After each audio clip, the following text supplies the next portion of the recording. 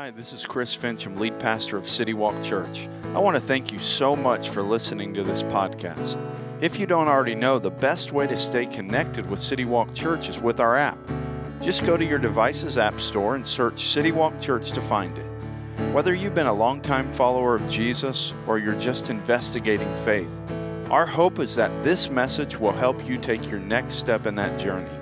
If you're in the area, we would love to have you come join us in person. For more information or to plan your visit, check us out at citywalkchurch.com or on social media at WeAreCityWalkCA. Cool deal. What's going on, City Walk? How we doing? That's what's up. I'm doing well, too. It's awesome. That's awesome. If you don't know me, my name is Matt Lynch, and I am part of the City Students, part of our high school ministry. So clap it up for them. Yeah. Look, I'm up here nervous as a champ, so I can only imagine being 15, 16 years old, singing and leading worship in front of a whole group of people. So shout out to them. They also lead worship every Wednesday night that we're together as a youth group. So just big ups to them and what they're doing and stepping out and having courage to use the gift that God has given them. So just big ups to them. Julia, Ella, they're coming in right now. But anyways, so I told you guys I work with students here as a high school, part of the high school team. I also teach at Yuba City High School, and I'm pretty much around teenagers like 24/7, all day, every day. That's what my life looks like, right? And I'm looking out right now, some of you guys immediately just started praying for me. You're like, bless his soul, God, because I ain't the one. I can't do that, right? And I appreciate those prayers, for real. But truth is, I really love it, man. Like, the high school years have so much to do with molding and shaping who we become that to me it's really important that we're intentional with engaging with that age group and really spending time with them and really caring for them properly, because there's just so much shaping, so much influence that takes place in that time in their life. Now, when I was in high school, I was a wreck. I was a mess, okay? Now, we're not going to go all into detail about my life and my track record that hits the ground and rolls all the way back there, okay? But the truth was, I was a mess. Here's a picture of me in high school. I'll let you guys see. What you laughing for? What's funny? I ain't even saying nothing yet. Nah, so here's the truth. This picture has no relevance in today's sermon. I actually just wanted to share my outfit. This is one of my favorite outfits back in the day, okay? You can't see it, but the do-rag is hanging. I got the red hat, and down here, I had the Jamaican Timberlands that actually matched the same shirt. I thought I was fresh, okay? I just want to share that with you guys. Okay, so all the teenagers that say that you always see me in sweats, I have no swag, I ain't got no drip, the drip was left in 2007. Okay, that's what happened. All right, but for real though, all those years in high school, man, of me like making mistakes and, just living wild, I remember people trying to challenge me all the time. I remember hearing people say stuff like, man, you're the preacher's kid, but you're living like the devil. And there might have been some truth to that, right? But the truth is in those moments where people were challenging me, in those moments where people were saying, hey, your life doesn't line up and all this stuff, I don't think that those moments were the moments that bore the most fruit in my life. Hope you're tracking with me, right? I remember people saying things like, oh, man, your life doesn't line up, and I don't know if you're saved. But the truth was, I was really deceived when I was in high school.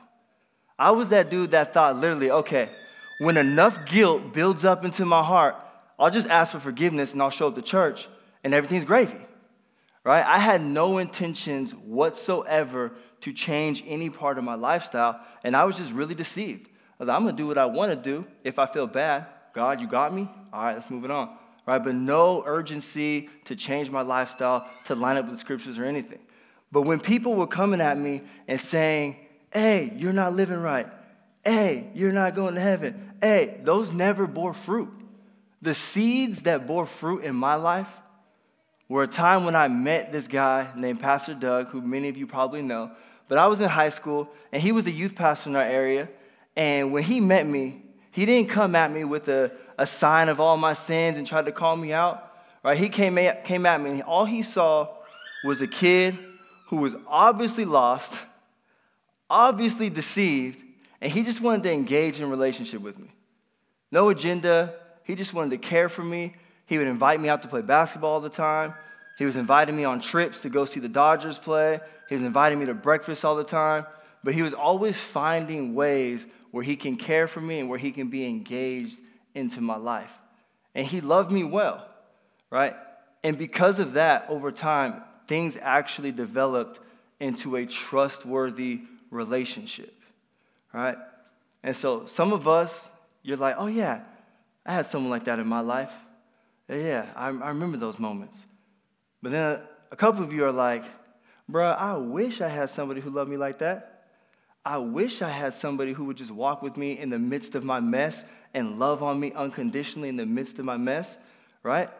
Because I know some of us, and then, you can raise your hand if you want to, but I know some of you might be a teenager in here right now going through this, or you might grow up in a household where you had to be like the angel child, right? There was just no room for error, right? As soon as you messed up, it was like you heard it for the next week, the next month, the next 365 days, but there's just no room for error, right? And you had to be on your P's and Q's 24/7. That was how some of us grew up, right? Or maybe some of us, you've been on a basketball team, a football team, or some kind of sports team, and you had a coach that was so tough as nails that if you messed up just a little bit, pull him out. Pull him out. We ain't got time for those. No mistakes, no errors. Pull him out. And it's like, dang, man. So then every time you were in the game, you were like nervous to try to make a big play because you're like, oh, if I mess up, I'm just going to ride the bench. So then you're kind of paralyzed and stifled with how you played the game that you love playing. And some of us have bosses like that, right? There's no room for error on the job. You have this great idea that you think is going to help the business, help everything up in production, but you know that your boss is like, do things my way or the highway. And if you step out of line, there's just no room for grace and mercy. And please, definitely don't point your fingers on this next one. And don't raise your hands. But some of us, we can relate to this. Some of us have family members. Some of us have friends in our life that somewhere along their journey, they have forgotten what God's grace and mercy is like. And so when you're going through things and you're challenged and times just aren't the best for you, you're struggling, your family's struggling, your kids are struggling, they're acting like boo-boo the fool at school, and you don't know what to do, and you can't even really go to that friend because all they're going to do is just judge and criticize. And so you're just like, man, either you're going to hold it in or you're just going to find someone else to talk to, right? But I think we all can kind of relate to some of those experiences of being cared for well or being not cared for well, right? And so I want to share something that I think we can all agree with, something that I think will be a staple for us moving forward, that if we want to love and care for people the way that Jesus did, we must lead with love. Okay, I'm going to say that again. If we're going to care for people like Jesus, we must lead with love. Now, when we look in the scriptures, guys, we can see time and time again where Jesus actually gave this example, right? And I love it. Some of us were here a couple weeks ago, and Pastor Chris touched on the story of Zacchaeus. If you don't know the story of Zacchaeus, I'm just going to give you a real quick snapshot. So there's a story where Jesus is kind of just coming down the street, and people are excited to see him. Like, hey, it's Jesus, right? Like, oh, let me see him.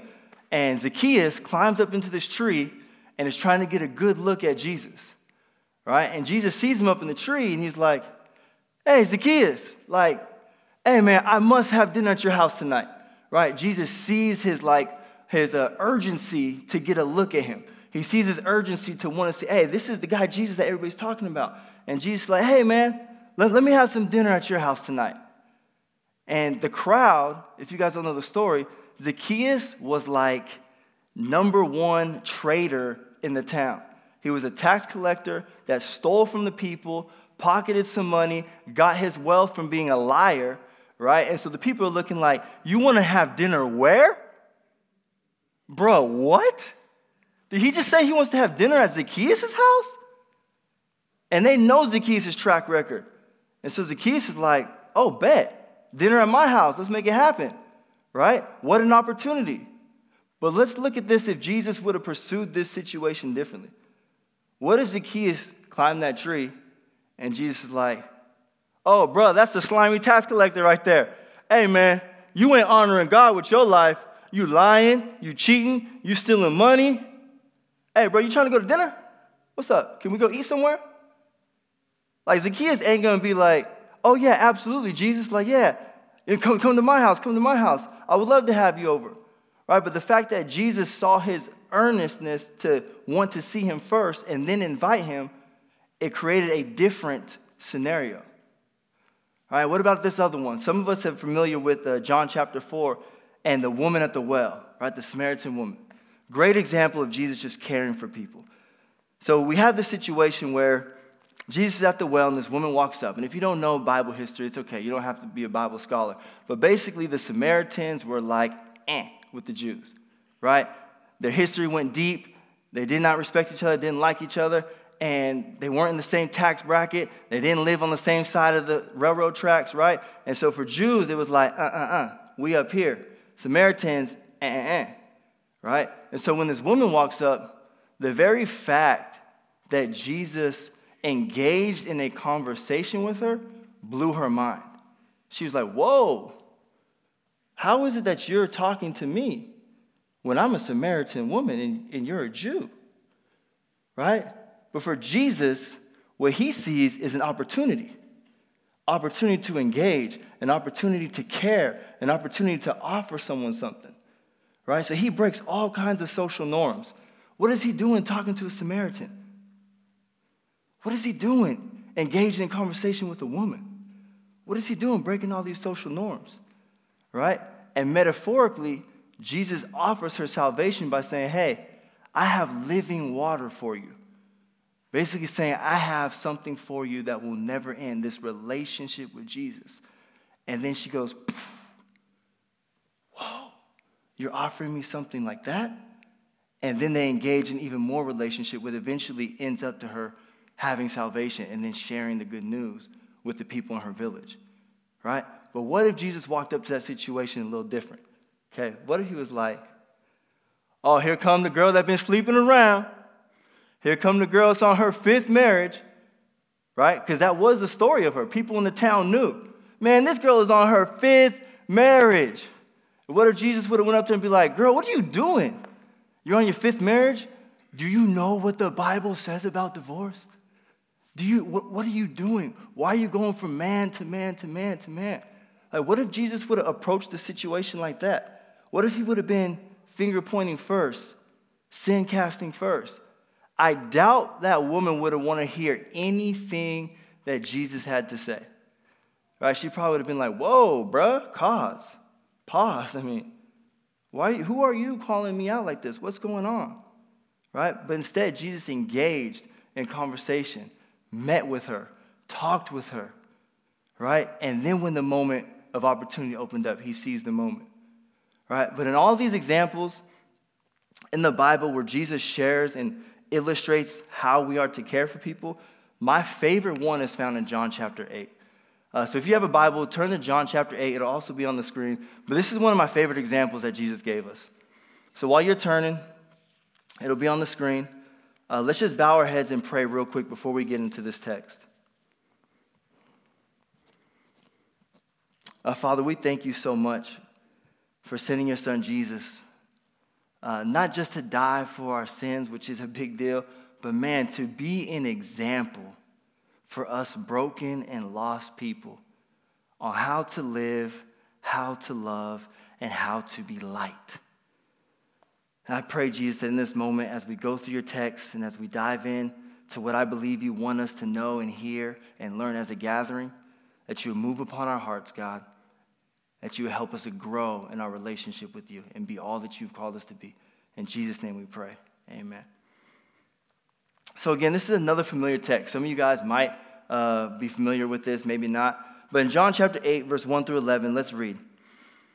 It says, "But Jesus went out to the Mount of Olives. At dawn, he went to the temple again, and all the people were coming to him. He sat down and began to teach them."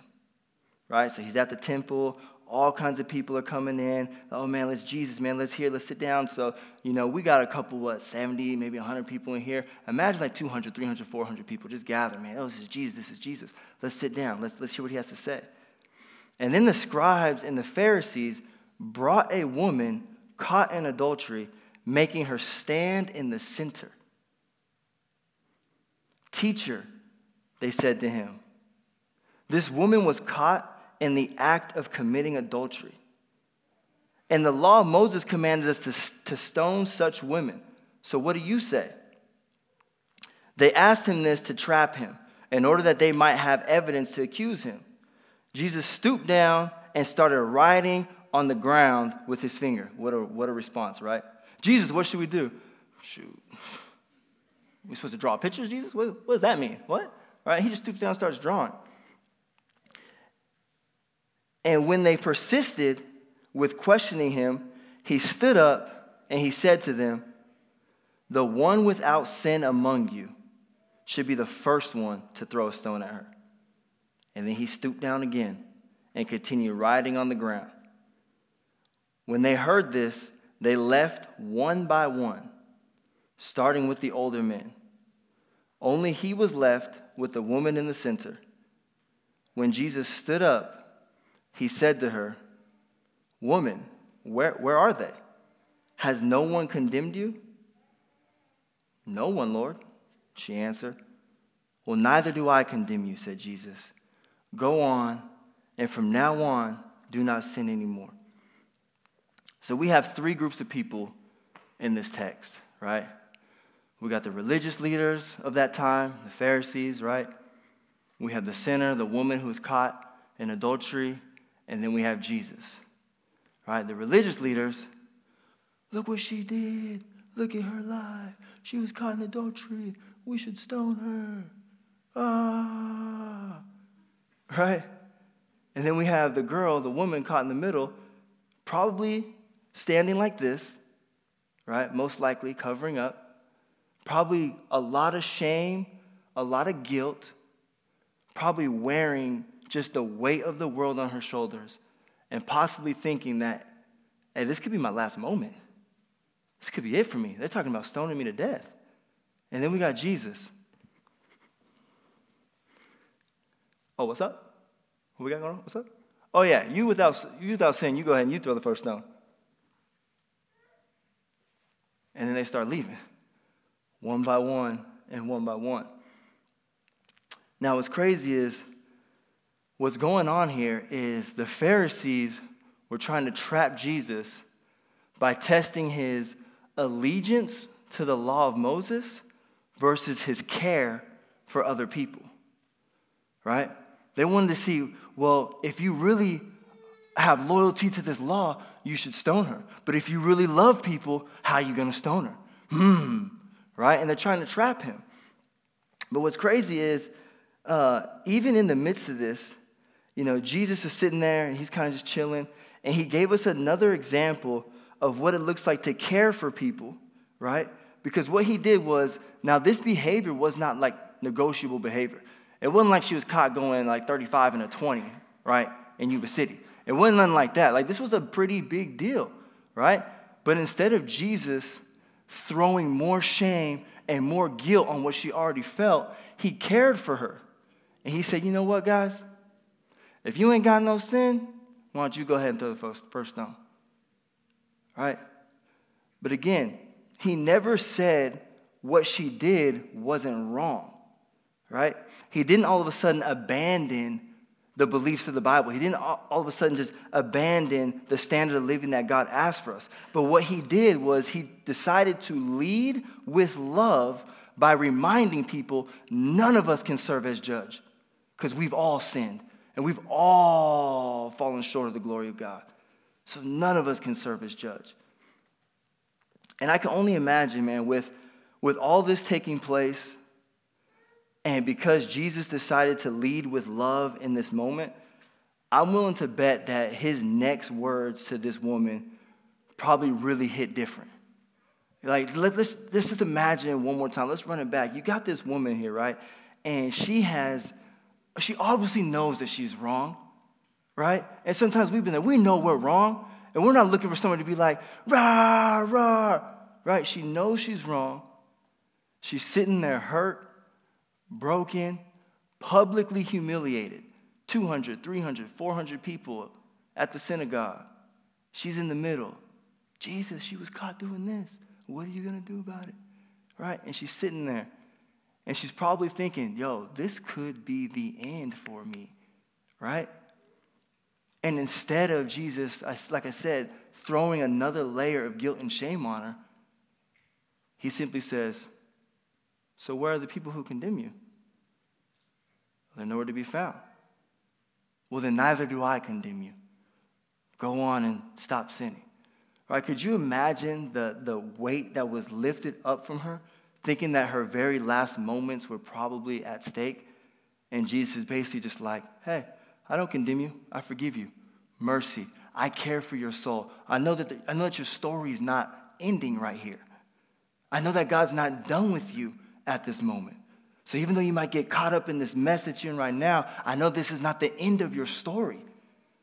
I'm not going to look at you and say where you are now is where you're going to end. I'm going to look at you now and say where you are now doesn't determine where you're going to be next week or next month or next year or next decade. So instead of casting judgment and condemning you with the rest of them, I believe that from this moment on, you can go on free and not sin anymore. That was the heart of Jesus in that moment. Right? So let me tell on myself, man, because I do it all the time. I'm good at telling on myself. You guys like hearing my mess anyways. I know you do. So when I was in high school, man, and Drew Haverly reminded me the other day, 14 years ago, thank you, Drew, long time ago, over a decade. So when I was in high school, man, I said I wasn't going to go into a whole lot of my mess, all right, because we can be here all day. But I broke the ultimate bro code, okay? Ultimate bro code. When I was in high school, I got caught up in this entanglement with my best friend's girlfriend, right? Thank you, Jada. Yes, entanglement, right?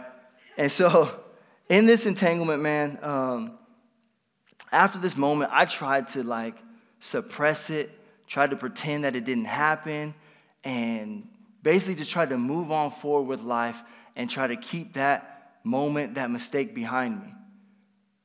But we all know what happens in the dark comes to the light. Can't do nothing about it, right? So my homie finds out. I don't know he knows, but he knows. And so he's like, well, I'm going to give him a moment to see if he'll confess as my boy. If he's my boy, he'll come forward. So the summer goes on. I ain't saying nothing. I'm like, shoot, man, I hope you don't find out, bro. I'm just going to pretend that never happened, man. Man, pray to keep me safe. I don't want to get beat up. He like 5'11", 205. I'm like 180. I ain't trying to get jumped, all right? So I'm just hoping he doesn't find out. Well, he finds out, and what was odd is as the summer started to progress, our relationship started to get a little weird, but I didn't know why. Because I'm like, he don't know.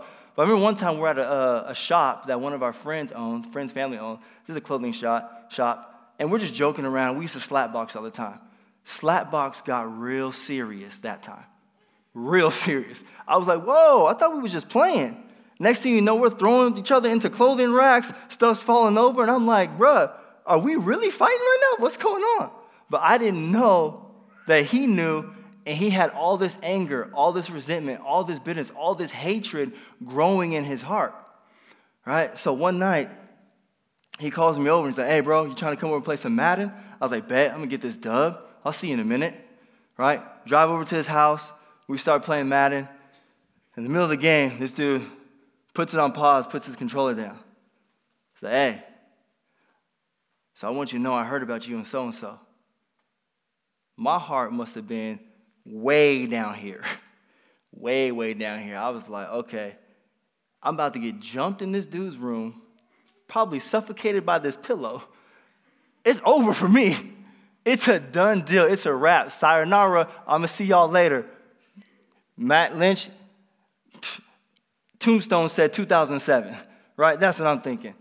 And so what's crazy is he starts to share a little bit. He's like, I wanted to give you a moment as a friend to come forward and just confess what you had done.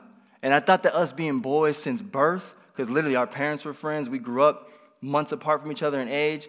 He's like, I wanted to give you a moment, man, to confess. And as the summer progressed, I found myself getting more and more angry, not just at the fact that it happened, but at the fact that you wouldn't come clean about it. And then I got to this point where I literally wanted to choke you out. I did really want to beat you up, and I wanted to end this friendship. But God would not let me progress forward without reconciling our friendship. And so now I'm sitting there really feeling stupid. I'm like, what is going on? He said, I'm losing sleep at night because I can't forgive you. I'm wrestling, trying to have peace because I'm holding on to my anger and my bitterness at the foolishness that you did. But I want you to know right now that as your boy, even though I know, I forgive you. And I'm willing to let it go, and I'm willing to move forward. I'm willing to reconcile as your boy, because we've been boys for 18 years, that I don't want this to sabotage what the next decade or 2 decades looks like in our life. And I'm sitting there like a burnt biscuit, right? Just like, I cannot believe this dude is actually forgiving me, right? And probably not as severe as the woman, but just like in that moment, I feel this weight lifted off like, bro, like, you care for me and our friendship to the degree that you're going to forgive something that I did like that? 'Cause I don't even know if I could do that. Let's be real. And to this day, because he chose to lead with love in our friendship, it has shaped the way that I view all my relationships and the way that I go forward in building relationships with other people. It has been a staple. It's one of the most humbling moments, but one of the most shaping moments that I've ever experienced. That my friend would care for us and our friendship so much that he would forgive such an offense as deep as that. It don't happen all the time. That's a real one, right? I was boo-boo the full big mistake. And so you might be asking, okay, where are we going with this, bro? You just threw all your business out there in the street, right? Where are we going? In this series that we're talking about, Full Circle, prayer, care, share, and giving this outline of how we can evangelize and how we can reach people by first praying for them and then tangibly caring for them. This is what I think God wants us to know. If we're really going to reach people, if we're really going to love our family members, love our community, and really share the good news of Christ, this is what I think God wants us to know. That if we are going to care for people like Jesus, we must 1,000% believe that Jesus can change them. If we are going to love people and going to care for them like Jesus did, we have to 1,000% look at somebody and be able to believe God's not done. God can change you. Do we really believe in the heaviness of our heart, in those dark places, that there's forgiveness and hope for the adulterer? We got friends. We got family members. We've been victims of it. But do we believe that there's forgiveness and hope for the adulterer? Do we believe that there's forgiveness and hope for the drug abuser, the alcoholic, the drug dealer? Do we look at them and say, your story is not done? There's forgiveness and hope for you. What about the rebellious teenager? Some of y'all got them in your house right now. Do we care for them and approach that relationship in a way that says, I believe 1,000% that God can change you? And it leads me to a place where I'm going to care for you and I'm going to foster this relationship without throwing more and more and more and more weight and guilt and shame. But I'm going to care for you and love you because I believe your story's not done. What about for the atheist at work? What about for the, so you fill in the blank? All right, the list goes on. And if we believe this, this is also what I think. This is the charge. If we believe this, then I believe we must move from tolerating people to caring for people. Okay? Move from tolerating to caring. And here's what I mean. Instead of giving the homeless person a loaf of bread or whatever, what if we engage in an authentic conversation with that person? What if we got out of that car and just hung out with them? How you doing? Just engage in conversation. Move from tolerating to caring. What if instead of smiling and waving at our neighbors as we rush into the house, like, bro, don't talk to me, bro, I'm trying to get in. I know we do it. People do it to me. I'm like, bro, I'm just trying to say hi. What's up? Right? What if instead of rushing inside the house when we get out of the car, what if we actually engage in conversation with our neighbors? They might be living wild. They might be the one that's bringing all that weird aroma into the backyard of our house, and we're like, what the heck are they doing out there all the time, man? Right? They might be that neighbor. But what if we actually engaged in conversation with them? How are you doing? What if we baked some cookies for them? What if we invited them to our house and watched the NBA playoffs? What if we found ways to authentically care for those that might be hard to care for? But we can only do that if we 1,000% believe that God can change them. Right? And so what about, what about, let me just throw this out here, okay? Don't raise your hand, don't point at anybody. But what about your kids who have friends and their family is a little bit off the deep end? You know what I'm saying? Y'all know what I'm trying to say. I'm not trying to be mean out here, but you have your kids and they have friends, and you're like, I don't know, you can stay the night at that house. I don't know if I can let you go over there. You know what I'm saying? I had those friends, right? But what if, instead of us creating a wedge between our kids' friends and their families, what if we cared for that family, brought them in the fold, and say, dinner and a game night at our house, let's get it on. Invite them. Invite Day-Day, Ray-Day, Boo-Boo, all them. I want them at my house, right? That's what Jesus did when he saw Zacchaeus. Party at your house. Let's get it on. What? Zacchaeus' house? You got to be kidding, right? But what if we move from a place where instead of just tolerating people, hi, bye, moving on, what if we engaged and really started caring for people? And so some of us are thinking like, oh, that sounds good. That's cool. That's a good word, man. But in the back of your mind, you're also thinking, bruh, you don't know my neighbor. You don't know my ex-husband, ex-wife. You don't know my brother who's in and out of jail all the time. You don't know my fill in the blank. And we start to, without even verbalizing it in our hearts, we really begin to doubt that some people in our lives will see the salvation of the Lord.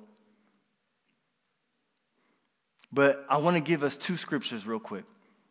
And these scriptures keep me encouraged, and I hope they keep you guys encouraged as well. So the first one is in Ephesians 3:20. It's going to be on the screen. You don't have to worry about turning to it. But Ephesians 3:20, Paul is writing. He says this, now to him who is able to do above and beyond all that we ask.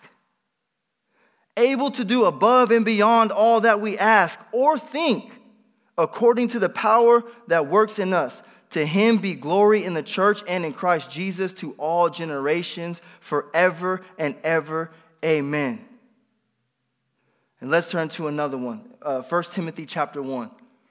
And it says this. And Paul's writing again. He's writing to a young man named Timothy. And Paul's saying, even though I was formerly a blasphemer, a persecutor, an arrogant man, an adulterer, a blank. Even though I was formerly this, I received mercy because I acted out of ignorance and unbelief. And the grace of our Lord overflowed along with the faith and love that are in Christ Jesus. And this saying is trustworthy and deserving of full acceptance. Christ Jesus came into this world to save sinners. And I'm the worst. Right? I'm the worst. But I received mercy for this reason, so that in me, the worst of them all, Christ Jesus might demonstrate his extraordinary patience as an example to those who would believe in him for eternal life. So I say again, if we're going to care for people like Jesus, we must 1,000% believe that God can change them. Because Paul was a hot mess, and God changed his life. A few summers ago, my friend Daniel Rage and I, we started implementing this cause circle idea before I even knew what the cause circle was, right? We just simply had a burden for some of our friends and family members. So one summer we got together and we said, hey, here's the deal, man. Let's pray for our friends, our childhood friends. Let's find ways to engage with them. Invite them to eat and we'll pay for it. right? Let's just go play basketball with them. We're just finding ways to get involved in these friends' lives of ours that didn't know Jesus. And then let's just pray for opportunity to share our faith. We won't lead with, hey, the Bible says this, the Bible says that, the Bible says this, the Bible says that. But let's just pray, let's care, and engage, and let's wait for an opportunity to share our faith. In that summer, we had 4 friends come to know Jesus. I think it was more than 4, to be honest with you. I feel like it was like 6 or 7, but there was only 4 that I could actually remember, because this was a couple years ago. But I know for a fact 4 people, and I'm not talking about just like decent people, all of a sudden, I'm talking about these were all 4 of them substance abusers, addicted to morphine, addicted to cocaine. One of them in particular never went to church his entire life. Okay? He went to youth group maybe 2 or 3 times to scam on girls. That's it, right? That's all he went. He didn't grow up in a church family. So what's crazy is, I'm gonna show a picture of him. This is my friend Roy. And I actually got to talk to Roy last week because I never heard his full testimony. Right? I just remember that summer when Daniel and I were praying for him, and then I remember his conversion, and then I remember from there he actually went on a mission trip to Belize, right? And then when he went to Belize, he was just falling in love with loving on these orphans, to the point where when he came back, he said, I need to move to Belize. Spent 3 years in Belize with his wife. Okay, they're starting out marriage as missionaries. Figure that one out. Right? Trying to figure out how to love on each other, love on orphans, build houses, build structures, all kinds of stuff, right? And this was Roy, right? I could have found some other pictures, but I ain't going to do that to him, okay? But it's crazy to see the transformation that took place, because what happens, we were praying for him, and then one day, Daniel Rage was driving by, and he saw Roy sitting in his car. Oh, snap, there's Roy. We've been praying for him, right? Knocks on his window. Hey, can I sit down? Yeah, let's sit down, okay? They're sitting down, they're talking, and Daniel's like, hey, so what's going on, Roy? Nothing, talking, da-da-da. And next thing you know, there's drugs right in the middle of the center council, right? Or the center divider. And Daniel goes, hey, what's this? And Roy goes, that's actually what I'm trying to run away from. Because Roy was in this situation where he was trying to break free, but he couldn't. He was slave to these addictions. And Daniel was like, oh, so that's the devil. And Roy doesn't go to church. He's like, yeah, sure, weirdo. Yeah, the devil. Call it that, right? And so Daniel goes, let's do this. I'm going to take these, okay, and I'm going to give you this CD. And he gave him this CD by Jesus Culture. Some of you guys know Jesus Culture. And Roy said that when he listened to that CD, the first song, he was like, I don't know what's going on. Okay, he had never listened to worship music before, but by the time he got through like the 4th or 5th song, he said he felt this rush of God's love just by listening to the words, that he wanted to give his life to Christ right there in his car. And then, like I said, now Roy, I'll show you another picture. Now Roy's been walking with God for like 6 or 7 years. He has a beautiful family. These are 2 Belize kids that him and his wife adopted, and now they're happily married. They're loving on kids. And Roy, it's still unbelievable to my eyes what God has done in his life. Because he was the one that people were like, ain't no hope, ain't no way. Him? Nah, bruh, can't happen.